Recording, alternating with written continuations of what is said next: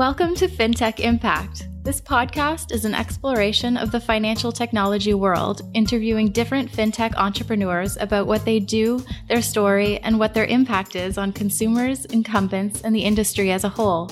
Here's your host, award-winning financial planner, university lecturer, and writer, Jason Pereira. Welcome to FinTech Impact. I'm your host, Jason Pereira. Just a quick piece of housekeeping before I get started on today's guest. I will be speaking at the Wealth Professionals Summit on Leadership and Technology on May 30th in Toronto for anyone who's interested in coming. Basically, my focus will be talking about tools for advisor office efficiency, basically how to leverage the various fintechs and non-fintechs out there to run your office more effectively, quickly, efficiently, far less paper, and basically free up your time. So with that, let's move on. Today, I have the pleasure of interviewing Ali Dalla. Ali Dalla is the CEO and co-founder of Fineo. Fineo originally started off as a CRM for advisors, but really their focus was always on insurance advisors. And with that, the real goal was to essentially create an integrated solution that would take the advisor and client experience all the way from data gathering all the way through issuance of policy and the life of the policy. So what they're really trying to do is solve the entire issue that the industry is seeing in terms of slow processing and almost a very antiquated system for getting things done. So basically, they're trying to tackle the solution all the way down the value chain. While this is predominantly Canadian-centric at this point, the important thing to remember is the model is essentially the same across the world. And because of that, what they learn here and apply here is going to be deployable elsewhere. And that's why they're starting to attract international venture funding. And with that, my interview with Ali Dalla. Enjoy. Hello, Ali. Hey, how's it going? Good. Thanks for making the time. Thank you. So, Ali Dalla of Fineo.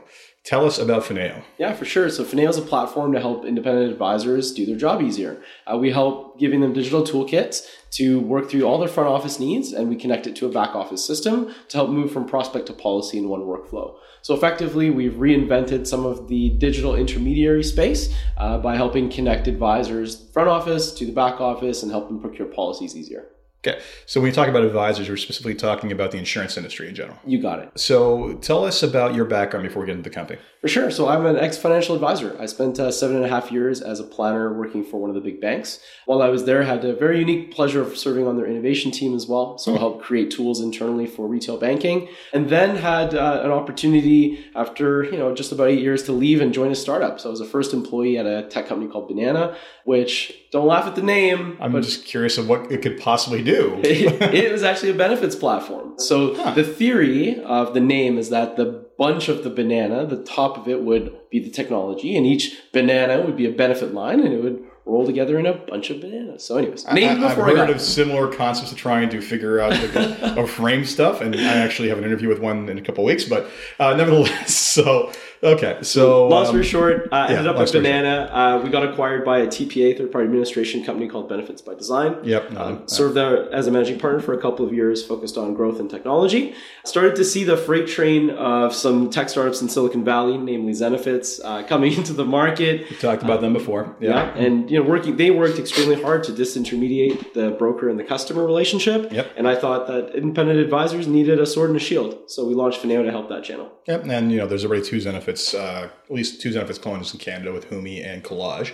So we've already talked to Humi in the podcast. So that's great. So you're 2 years in now, right? We are, yeah. Right. So originally you guys had started off as essentially a financial planning CRM, correct? You got it. So that was the thought was there to create the Canadian version of, say, a Redtail or a Juncture or something to that effect? Yeah, something to that effect would be a good way to describe it. And then, but specifically you targeted insurance as a vertical, and then basically as that evolved, you basically realized there was a space in the MGA market. So can you tell us about that transition? For sure, yeah. So for advisors who were using us to manage their front office, it became really natural for them to come to us and ask for quotes. So we started delivering quotes via chatbot, which was a really cool way for them to experience getting quotes on demand, quotes on the fly. I think an advisor said that he had never thought about talking to a robot before in the context of getting a life insurance policy. So that was a really cool experience for us. And naturally, after doing quoting, the next question was, can you help us place and access?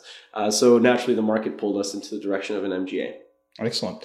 So it's I'm not surprised you never thought of talking to a robot, because the words technology and insurance go together like peanut butter and dirt. Yeah. So sounds like a terrible combination. It is a terrible. Well, I mean, this is what most, just that's how bad it's been to date, right? It's you're still, how many companies still send out CDs for quotation software? Oh God. Exactly. And how many advisors still insist on receiving that CD for quotation software? So that's the worst part. Second problem. So speaking of that, so who's your target market as advisors right now? Like, who are you? Like, what are the age and demographics that you're bringing in? Yeah, we try really hard not to judge or band anybody by age. I think that the industry has a specific disposition there, but it's more about mindset. Fair enough. So it's about trying to find those advisors who, A, are willing to take the plunge on digital and understanding that that's a journey. It's not a light switch. So it's something that advisors have to commit to, and really redefining how they work. It's not just layering technology, it's then layering in processes. So sometimes there's big behavioral changes that are required. So the first step in making those changes is mindset. In terms of specific target, we really have 3 key categories that seem to be attractive for advisors to come to Fineo. First and most notably would be your early advisors, people who are between 0 to 2 years in the industry, looking for infrastructure, looking for tools. That's a very natural place for people to come to Fineo. The second is advisors who are in that growth stage, 3 to 5 years in the business. Mm-hmm. They are probably making anywhere between $75,000 to, let's say, $125,000 a year in income. They need an assistant, but they can't quite afford to hire one yet. And they're looking for some more organizational structure to help them scale. So that's the second. And the last and kind of surprising category to us, Jason, has been the upper echelon market, advisors who are towards the end of their career. These advisors are looking to streamline their business. They're looking to exit it in 2 to 3, maybe 5 years. And they know they can get more value if it's digitized. So yeah, if you show the prospective buyer a room full of filing cabinets, it's less appealing. And not only that, I mean, they're dealing with scale issues, right? So 100%. It doesn't surprise me. So it doesn't surprise me also that they're thinking about it right before they're thinking about selling. So that makes a lot of sense. Works. So take me through the functionality or kind of the workflow or how the software works. For sure, yeah. So we'll just go through an experience of prospect to policy. Sure. So let's say you and I have just met. The first thing that hopefully you'll have done is sent them a digital needs analysis form. So an advisor gets a branded custom version of that. They can submit it to their client via email. Client can fill it out on a web or on a cell phone or a smart tablet. It populates our CRM system with all of that tombstone data, mm-hmm. and each client and customer or client and advisor get a copy of that FNA. So it's time and date stamped for compliance purposes. From there, an advisor can now walk into their software, log in from anywhere that they need to, and they can start their journey. Whether that's I need to create a follow-up task, whether I need to book a meeting, whether I need to start meeting notes. We have a really powerful audio dictation via the app that allows them to take notes on the fly without having to write anything. And a lot of our advisors love that option because it saves them a lot of time. From there, then they can walk through the opportunity building experience. So if you've ever ordered, let's say a pizza from Panago or Domino's, you get an order tracker and it'll tell you, my pizza's in the oven, my pizza's out for delivery. So we create an experience for them in a workflow like that as well. So as you're starting your opportunity builder, you can have a draft stage, you can move it into it's being submitted. And then for us as your back office, your digital MGA will provide you with notifications on the status of your policy through notifications on the app or through an email or text, depending on how you want to be communicated with. Mm-hmm.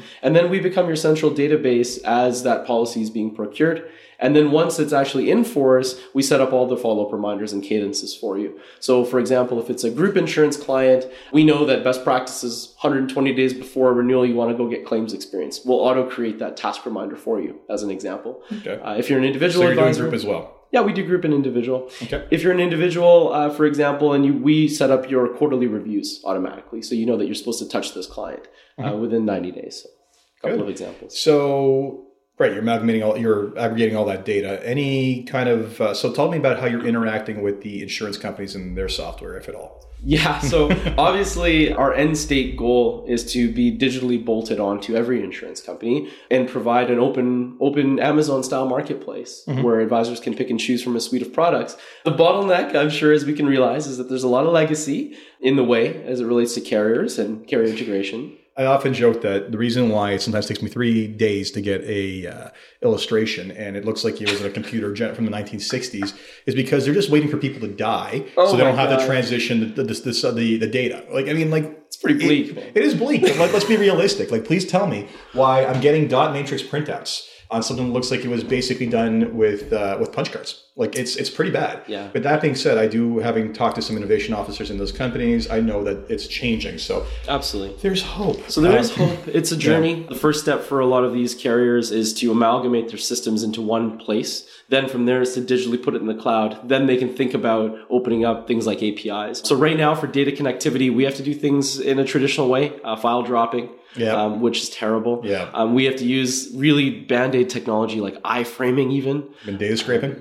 Not data scraping, but iframing. So for example, if you have an e-app, a CPP e-app, you can quote unquote iframe it, which is like picture in picture on TV, if you recall. And we can fill in, auto-populate some of the data fields and stuff. Not the ideal way of transitioning so you're doing data. OCR work and you're basically transferring it. Yeah, fair enough. Ugly, but it works. This is, people often joke about this industry, the financial industry generally being 20 years beyond the times. The insurance industry is beyond that. Well beyond that. But it's a great opportunity though. One of the things that we've done here at Fineo is we've created a series of tools for carriers. So one of the things that we've seen as a biggest bottleneck is every carrier has they want to build an e-app as an example. But none of them want to agree on a standardized e-app. We'll leave that one alone for now. But that e-app process, that's not really their secret sauce. There's nothing proprietary about a digital form. No. Their piece is underwriting, it's brand, it's price, it's optimization on product. So we built a drag and drop e-app builder that an administrator can use at a carrier instead of an engineer. And it actually generates an API token for them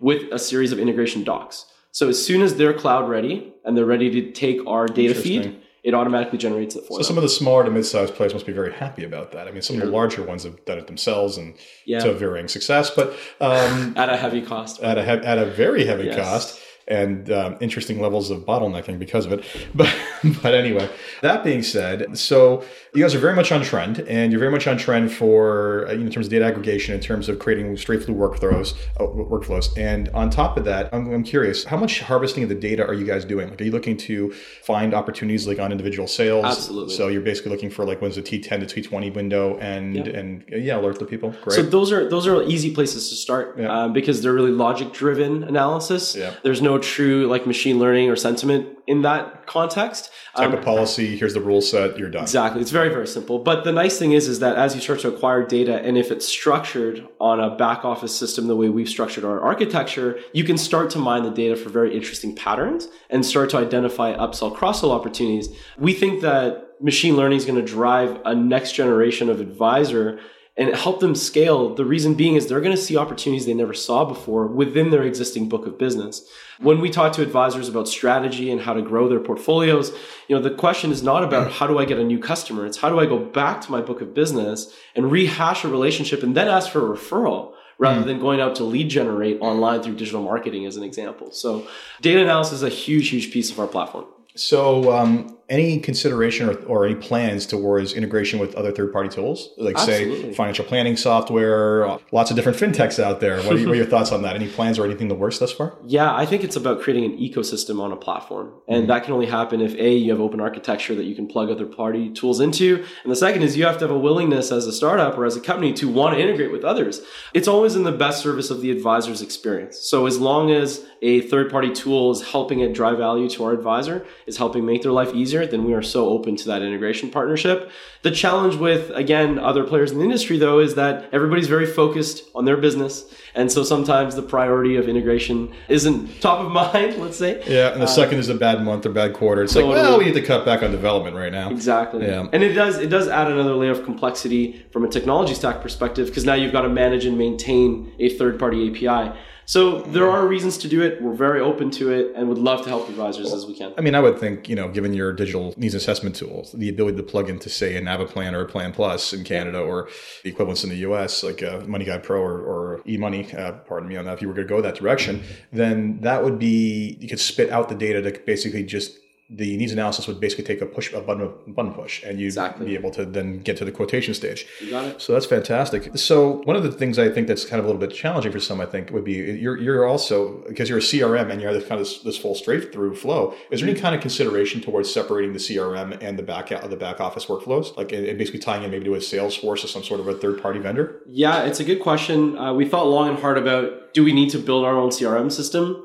or do we need to use a third party and build a back office and connect the two? too. We decided to take the path of actually creating our own from scratch. The reason being is the workflows then can be customized and configured in a way that meet the industry's need, not a generic system that then has to be customized. If we look back at the origination of software as a service, SaaS 1.0 was really about creating horizontal tech. And SaaS 2.0 is about verticalizing. Yep. So I think if we desegregate the back office and front office, we're going to land in the same problem. So to bring that back to regular English, what we're talking about is no, it's okay. I get a little bit too tech speak sometimes too. But bottom line is, sales of software companies like Salesforce and whatnot, it was all about going wide and providing tools that anyone could use. And now what we're talking about is providing tools along very narrow fields. So specifically to insurance, for example, and specifically to investment or whatever it might be. And that's really the trend as well. And it makes sense because you built, everybody's built this architecture, this infrastructure for the general population. That is now a very red ocean, for lack of a better term, because there's been winners, very big winners. The opportunity now is basically to better service individual needs. Absolutely. So what's the reception from your competition been? I'm curious.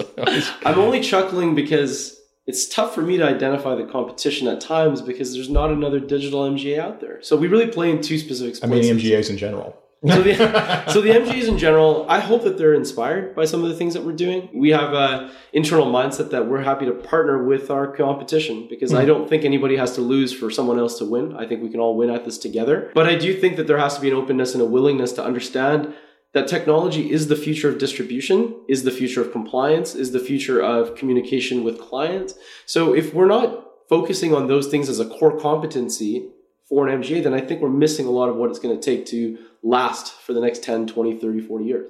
So to answer the question directly, some MGAs have picked up the phone, called us and said, can we partner? Others have picked up the phone and said, I hate what you're doing. I think everything should be paper and please stop. Go back to the Stone Age. You get a little bit of both. That's hilarious. I actually wish I could hear a recording of that call. That being said, so is there any progress towards maybe partnering with MGAs? Or lots, yeah. I mean, we're right now as we're building our own book of business, we've partnered with Hub to have access to a lot of the contracts that we don't have access to, that our advisors are looking for. And they've been really supportive of a digital distribution model. So that's been really interesting. But I will give you one funny anecdote from a phone call I had with an unnamed MGA. We can share the MGA afterwards. Dun. So the comment was this: if you want to be Netflix, I'm happy to be Blockbuster. I thought that was kind of funny. Truth. So let me get this straight. If you want to be the future of all media, I am willing to die on the vine. That's what the individual said. It was a palm, face, hand. It was one of those moments. I can't even understand. If you want to be the giant asteroid, I will be the dinosaur. Okay. I don't know how drunk he was, but we'll move on from there. So talk to me about your biggest challenges technologically at this point. What do you think is hurting you, holding you back? Connectivity with carriers. That's the number one issue. Yeah. It's the number one issue. Welcome to Canada. For sure. But it's also, again, it's a great opportunity for companies like us to build toolkits for carriers. One of the things as we built our eApp builder for carriers that was really interesting is you can now start to drive analytics for carriers. How's your product performing versus a benchmark? How are you selling into a particular category of customer? You can then leverage that data to recreate and optimize products. So I think that we have some ancillary opportunities that we wouldn't otherwise have if they already had their APIs in order. No, I mean, this is the great thing about big data. You collect enough of it, you start to notice patterns or other marketability options. So in general, what's the carrier's reception been towards what you do? Carriers are really excited. They're really excited because it gives them a different way of distributing a product in a mechanism that they know is the future. Mm-hmm. So for them, it's almost a breath of fresh air. The amount of times that carriers have senior VPs have said, I feel like I'm looking at the future when they see our platform has been really inspiring for us to continue our journey. They can obviously be a bottleneck, but they're being a huge help and a huge supporter in that sense. And I think that they understand advisors need tools to be successful. They know customers need more transparency and openness, and technology can be a conduit. And the biggest reason why I think carriers are excited is because we handle some compliance on the front end of a transaction that deleverages some of the risk that they're buying. Absolutely. So I think that's a big piece of it. Yeah. I mean, it's funny because I think you kind of flipped it. Every insurance agent sits back, complains about the insurance companies, waits for them to basically come up with a solution. And finally, the solution came from the outside. And, they're basically saying, great, our core competency was insurance, not in technology. And we've proven that over and over again. Right. So, yeah, that's great. So any thoughts, what were your thoughts or plans towards the world beyond insurance? Yeah, I mean, we're going to stay very hyper-focused on insurance because it's a big problem to solve. You're right. But fewer players in that space, so smart. But we can't ignore that most advisors are duly licensed. Yeah. And there's an investment component to the portfolios that they manage. That's where we're looking for partnerships. That's where we're looking to plug into other partners, other systems. That's not a place that we want to be focusing on. I think trying to reimagine and reinvent insurance distribution is a big one. And we're going to spend, the next decade focusing there. The interesting thing about that, though, is I think the challenges with insurance are far fewer than with investment. And I say that not from the technological standpoint, but from the workflow standpoint. Right? Okay. That makes sense. Yeah, right. Yep. I mean, like the number of options that you can do is much more of a limited set, right? The number of solutions for a specific problem is much more limited set. It's a matter of identification and then quantifying identification and then distribution, right? Mm-hmm. So I think that trying to create the straight through workflows for every possible investment option that exists. There's a reason why the robo-advisors have very simplified investment models, because the only way it's going to work is with very simplified investment models, at least on their straight-through flow throughs. So tell me what's exciting you about this company and what's exciting you about the industry in general right now. Yeah, I feel very blessed to be at this time in this industry. I think that we're at one of the most interesting inflection points in the history, if not the most interesting one that the industry has gone through, because finally the mindset of the insurance industry is catching up with the technology. And when you finally hit that stride, companies like us can innovate and do really, really awesome things. Future is scary and change is very scary for a lot of people, but we're also starting to see the advisor community rally around it because I think that they're starting to experience it in other parts of their life. When you think about going to order something on Amazon and it shows up via drone in 24 hours, why does it still require me to mail in a paper app? Like it blows my mind. So advisors are excited. It's funny because it's one of these things where you always hear people complain about millennials' lack of patience for things to actually happen. And you know what? I'm sorry, they're right. Why does it take as long as it does to get an insurance policy done? I mean, the fact that from initial conversation to quotation to application, and then God forbid there's an APS involved and the doctor's involved. I mean, the fact that we actually have to have a doctor fill out a form that gets faxed to them in this day and age is beyond disgusting at this point. So I have to coach clients to say, hey, you know what? This is a 3-month process. And if your doctor holds up the process, I can't promise anything, right? Like is it any one, like again, that pizza, process meter is stuck on underwriting. It's going to be stuck on underwriting for a long time. And that's a problem. And really you can get anything else in this world, like you said, delivered to your door pretty much by drone pretty soon, same day. Yet you can't get a bloody insurance policy done for the equivalent of an entire season. Yeah, it's mind-blowing. I mean, with that said, though, I think sometimes consumers underappreciate the value of a great financial plan and a great planning process. As a financial planner, I will tell you that it's true. And we're not, this isn't drive-through insurance. You're not, no disrespect to anybody in PNC, but this isn't PNC. This is complex life and health. Here's the thing. I'm not diminishing the time that should go on the front end. The front end is where all the time actually should be spent, right? The back end stuff is something that, frankly, it's all process driven. It's all information driven. And frankly, it's just a matter of access and having the right processes and technology in place to drive that start to finish. Absolutely. So, I mean, I'm not a believer that, you know what, you need a quick term policy to cover a mortgage. That's fine, but you're not covering your entire need, right? But if you actually want to have the proper types of coverage, the proper benefits, the proper benefit amounts in place and the riders, that takes time to figure out, and it takes a human being to help consult on that. I mean, absolutely. You can get probably some of the distance with technology, but there's a very emotional human aspect of this stuff that needs to be dealt with. I mean, my co-founder always tells me a story about the first time he paid out a death claim. And he always uses a very specific word. He says, I was privileged to be at that kitchen table and to wrap my arms around that woman and to tell her she was going to be okay. Right. And that's a very visceral experience. When you've gone through that as an advisor, many times, it changes you. It changes you. And that's the important part about advice. You're right. I mean, people are at their most vulnerable and you're delivering security. Like there's, you're never going to be able to give them what they lost back. But what you can give them is a sense that it's going to be okay. Everything else is going to be okay. And that is a very powerful moment that you can, unfortunately, some people don't see it that way and just send a check, but I think people want the face-to-face interaction. So, we're talking about these trends in terms of working with advisors. So you guys have been very much using the term bionic advisors of late. Talk about that and that kind of marketing spin. For sure. Yeah. So first of all, I'll just define the bionic advisor mantra, and then we'll talk about how we're going to help create the future of bionics. So bionic advisor is simply the culmination of human and machine, both parties doing what they're great at. So the machine takes over administration, computation, and workflow, and the people do what they're great at, which is building relationship, giving great advice, and holding people through the process of making a complex decision.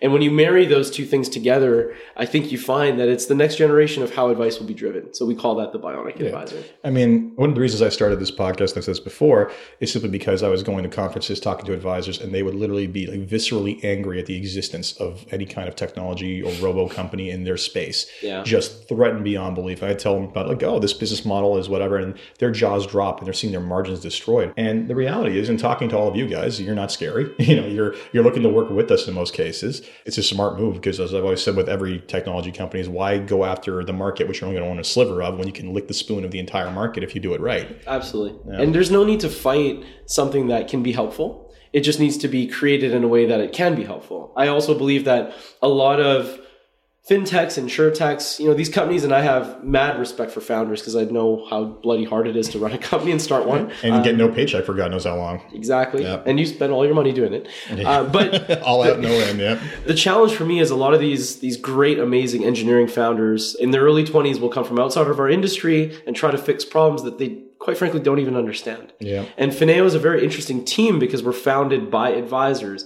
Actually, when we raised our capital, our first $250,000 was from our beta customers. So we took on the moniker for Advisors by Advisors because we're actually funded our first round from the advisor community. That's fantastic. So it's something that's very near and dear to our heart. I do believe that channel access is important, like, carrier selling direct. It's good in a sense because customers should get covered. And if they need that policy, they should get it.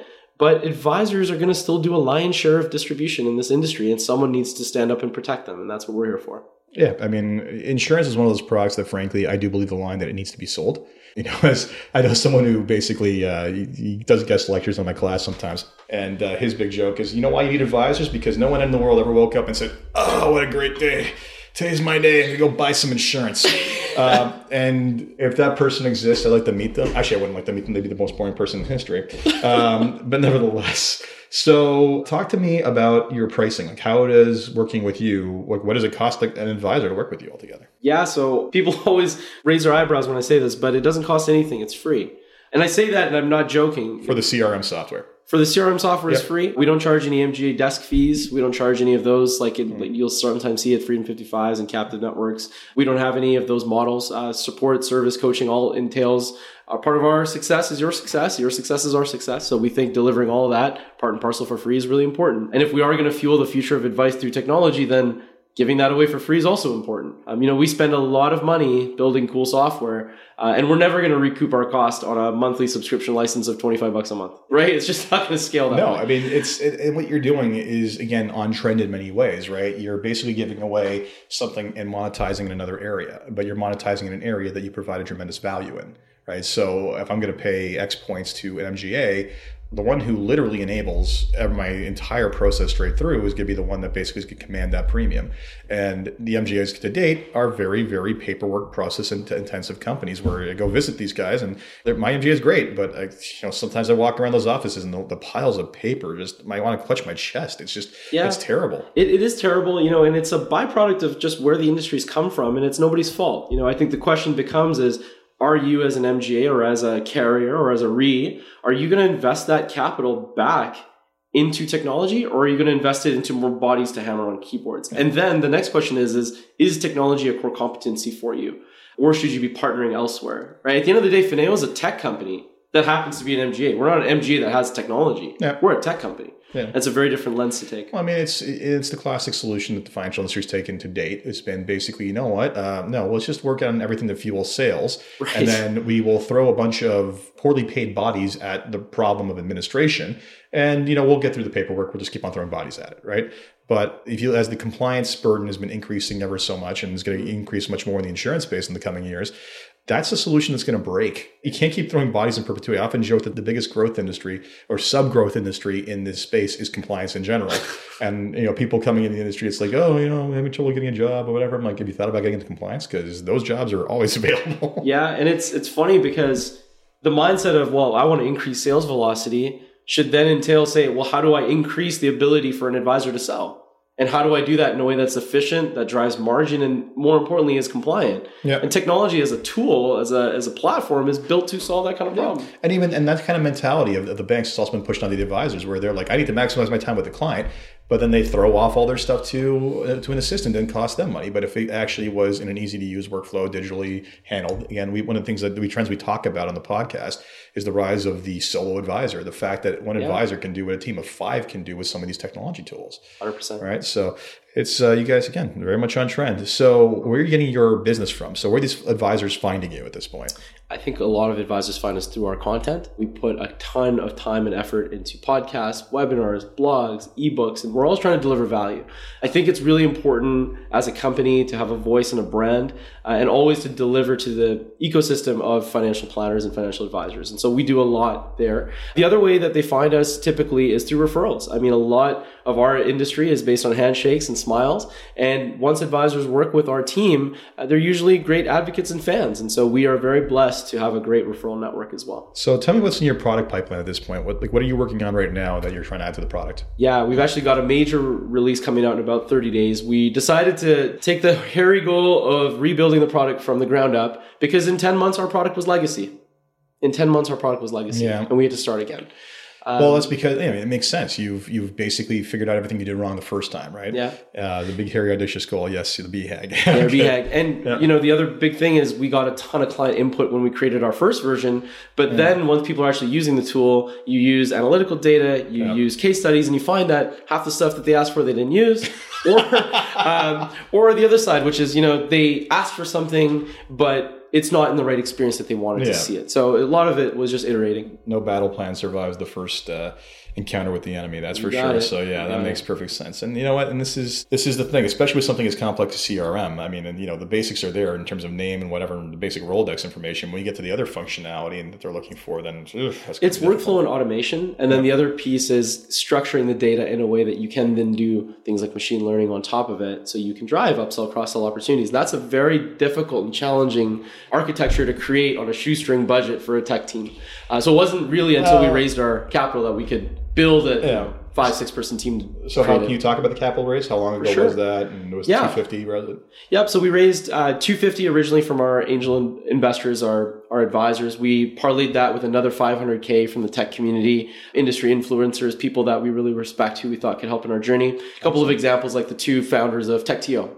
That's a great example, Jason and Alex. And then from there, we built an early product, took it to market, got some revenue, went to the venture capital community, did the song and dance, the horse and pony show. The old shuffle, Yeah, and it's a long journey. It was a 6-month process. We ended up finding the best partners that we could have hoped for in Impression Ventures. They led our seed round. We raised $2.25 million that closed in June of 2016. Very nice.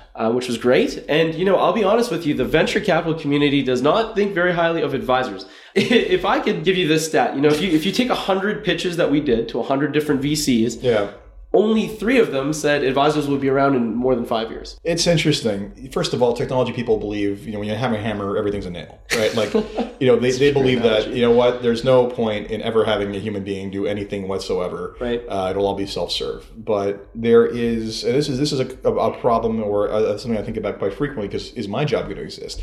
And it's going to exist, but it's going to exist in a very different capacity going forward, right? Because no matter how much technology we have, there's always this complexity to navigate and there's interoperability between these interconnectivity between these different priorities or different needs you have, and having someone who's going to basically be there to coach you through it. I think our role thus far in the future is going to be filtering out the options of technology that technology is throwing at them, and on top of that, being more behavioral coaches altogether. Absolutely. And so it's we'll spend far less time on the stuff that these guys want to automate. Just the problem is that guess what? On a direct-to-consumer basis, it ain't going to work that well. And there's been plenty of direct-to-consumer insurance plays that have not scaled to the dreams that they had. Yeah, I think the stat that I've seen is, as it relates to life insurance online, about 75% of the process can be done digitally, but the last 25% doesn't happen, which is the buy price. They'll do a lot of research. Oh, they get to the price, and it's just but they won't actually buy. Yeah. So that's a really interesting anecdote when you read that, and it goes back to your point earlier, which is product is sold, not bought. Exactly. It's a complex product sold, not bought. So the challenge was finding a lead investor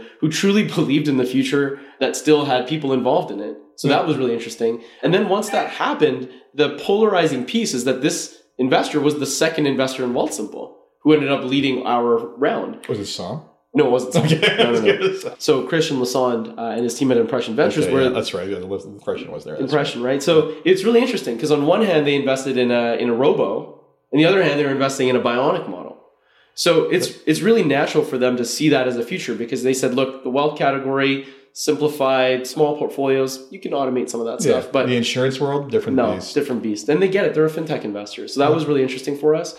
And then we parlayed the rest of the round through 500 Startups, IGAN, a new fund called Robo Venture Partners. Yeah. And then some of our angel investors continued to follow on in our seed round. We were actually oversubscribed and had the joy of being able to turn away capital, which was a nice place to be. Well, you must be hitting some sort of metrics, because, I mean, geez, to have money thrown at you to that degree is not a small thing. We were very lucky. So literally you're going to tear the entire thing down and build it up from scratch. We already have. I mean, You already have. Yeah. So How long did that take? 4 months. Wow. 4 months. So our first product, and I guess I can openly say this to the world, was built by a single engineer in 3 months. Like most products. And then as we scaled our team, we realized that of course, you had to take a lot of shortcuts to get to that product to market, and was not a product we could scale at any way, shape, or form. So we had to tear the whole thing down. Our VP engineering, an intelligent, highly, highly talented engineer named Lee Rosen, was one of the first 4 engineers on Amazon AWS.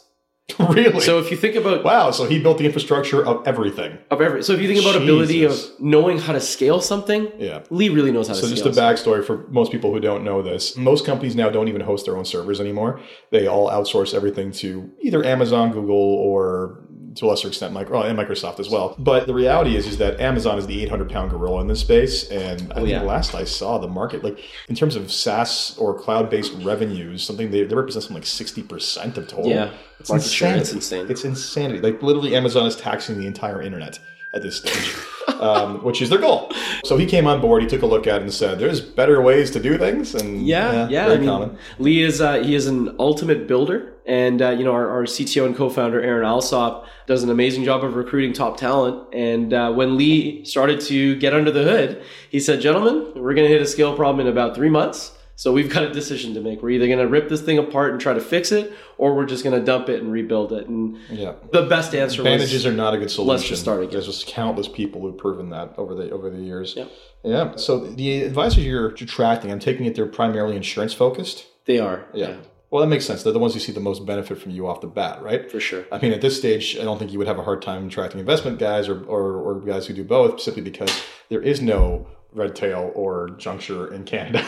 We have a lot of wealth advisors that jumped on our product early days even. But we didn't turn them away. We just said, you're unfortunately not going to be our focus. We're going to focus on the insurance market. And if you want to use the product for day-to-day stuff, go ahead. But we're not going to build you anything cool, really. So use it if you want. But well, nevertheless, it's a value to both of you. You get a CRM for free. And you guys get more data to basically understand the usability of the actual CRM. And you actually unlock some really interesting opportunities too, because once you start educating a wealth advisor on the ability to mine their book, and you start saying, hey, look at all this insurance you're leaving on the table. Why don't we partner you with another great advisor in our network and see if you guys can share cases? And so that's been really interesting. We've made matchmaking, I guess, in a sense, a couple times, which has been really awesome. Very necessary. I mean, I often talk to other advisors, and the common refrain is, you can't be an expert at everything, but then they just kind of let the insurance thing just drift. And they're not doing their clients a service in that regard, right? No. And a lot of it comes down to, who do I find I can trust, work with, whatever it is. And if you guys have kind of the funnel, then that's a great opportunity. Yeah, it's interesting. I mean, once we start to learn the personality type, really quickly we can find someone else in our network that we think will match them really well. When I think back to my days as a planner, I could not have done my job and served my clients as well as I did without a team around me. And so I was really good at playing the quarterback role. And that was what I was best in the world at. And then I'd bring other specialists, quote unquote, to come and solve other problems. So an estate person or a tax person or whatever the case may be. The art of management is always having people who are smarter than you doing the stuff you're not as good at. For sure. So talk to me about the team size. How big are you guys these days? What are you looking at in the next 12 months? Yeah. So we're 14 full-time, spread between Vancouver and Toronto. So we actually founded and launched in Vancouver. Then we moved myself, my co-founder, and a couple other staff here. But we're 11 in Toronto, 3 in Vancouver. We use a couple of offshore bodies to help us out, not on the development side. We do all that in-house, but on the product marketing side or outbound calling side. It's just more scalable that way. So that's definitely our team right now. We're looking to grow to about 20 by the end of the year. And then from there, and most of the talent's going to be in engineering. We're obviously, as we scale advisors, we have to scale more support for advisors. We have an amazing concierge model here where we have a single point of contact for an advisor, and underneath that individual is the umbrella of other team members at Fineo, who Darlene is her name. Darlene can basically be the quarterback, and then move the ball to any member of the team that she has to help serve that advisor. We're going to obviously need to scale that model as we continue to add more advisors to our platform. So what was the impetus for the move from Vancouver to Toronto? Was it market size, or was it basically market size for engineering? It was a combination of things. There's an old adage, you go where your customers are. We saw a lot of traction in Toronto, and I was flying out here all the time, meeting people. And then every single one of our investors happens to be here as well. There's something to be said for being in the financial hub of Canada. It's a great place to be. There's a lot of energy in the city. It's got a very deep ecosystem of technology talent. So it's another place where we can hire, recruit, and train really well. So those were the three main reasons: clients or investors and talent. And what kind of challenges have you encountered as you've been scaling? Like, I mean, besides the traditional, like just trying to find bodies. Yeah. I mean, that's really hard. And, companies, for example, who are coming into Canada, like Google opened up an office, and Amazon and Element.ai, if you've been following their trajectory. Sucking up all the talent. And driving the price through the roof. Yeah. Well, that's the big concern. If Amazon comes to Toronto for HQ2, great for the local economy, terrible for the startup community. Really hard. I mean, we can compete on salary to a point, but really we can't match $250,000 for a full stack engineer. Yeah, we're just not going to be able to hit that. It's interesting though. I think that you also attract a different breed of engineer. 100%. I mean, I've got friends who are engineers, and the second the company gets to 30 people, he just wants out. Yeah, he comes in, he builds it, and he's not there for the bureaucracy afterwards. He's there for the initial. So you're always going to have some of that. So in general, before we wrap up here, any last thoughts? Like, what excites you? What are you thinking? What do you want to share with the audience altogether? Yeah, I mean, what really excites me is every time I talk to an advisor and they see our platform, they talk to us about vision, and they turn around and say, like, it's really cool that you're out there trying to help us. Advisors, independent channel, feel like they're getting squeezed in a lot of different ways, and they feel like no one's protecting them. I mean, on one hand, you have commission disclosure coming down in many different forms, and I don't want to talk about G19, but again, big elephant in the room, they feel very threatened by that. Then you see carriers going direct. They feel, again, threatened by that. They're seeing consumers asking for more than ever and no technology to help them. And so they feel that there's this compounding pressure. And for them to have somebody on their side of the fence fighting the war for them, I think that it's really awesome. And they're super passionate about working with us, which has been great. And the other thing that I want to share with the community is when we build technology, it's a point in time. And then every 2 weeks, we release a new feature or an update to a previous feature, which is really great. And so I'm always interested in continuing to build and push the boundaries of what tech can do for our industry. Well, Ali, thank you so much. This was great. I'm sure everyone's going to enjoy this. Thanks. Pleasure. And that's my interview with Ali Dalla. So Ali and his company are clearly trying to solve a problem that plagues the insurance industry and has for a very long time, and trying to drag it kicking and screaming into the modern era. Hopefully they succeed, because God knows I and several other people would benefit from it. And with that, just a reminder that if you do like and do enjoy these podcasts, that you please leave a nice positive review on iTunes, Stitcher, SoundCloud, or wherever it is you get your podcasts. Thank you very much. And this is Jason Pereira signing off of FinTech Impact. Until next time.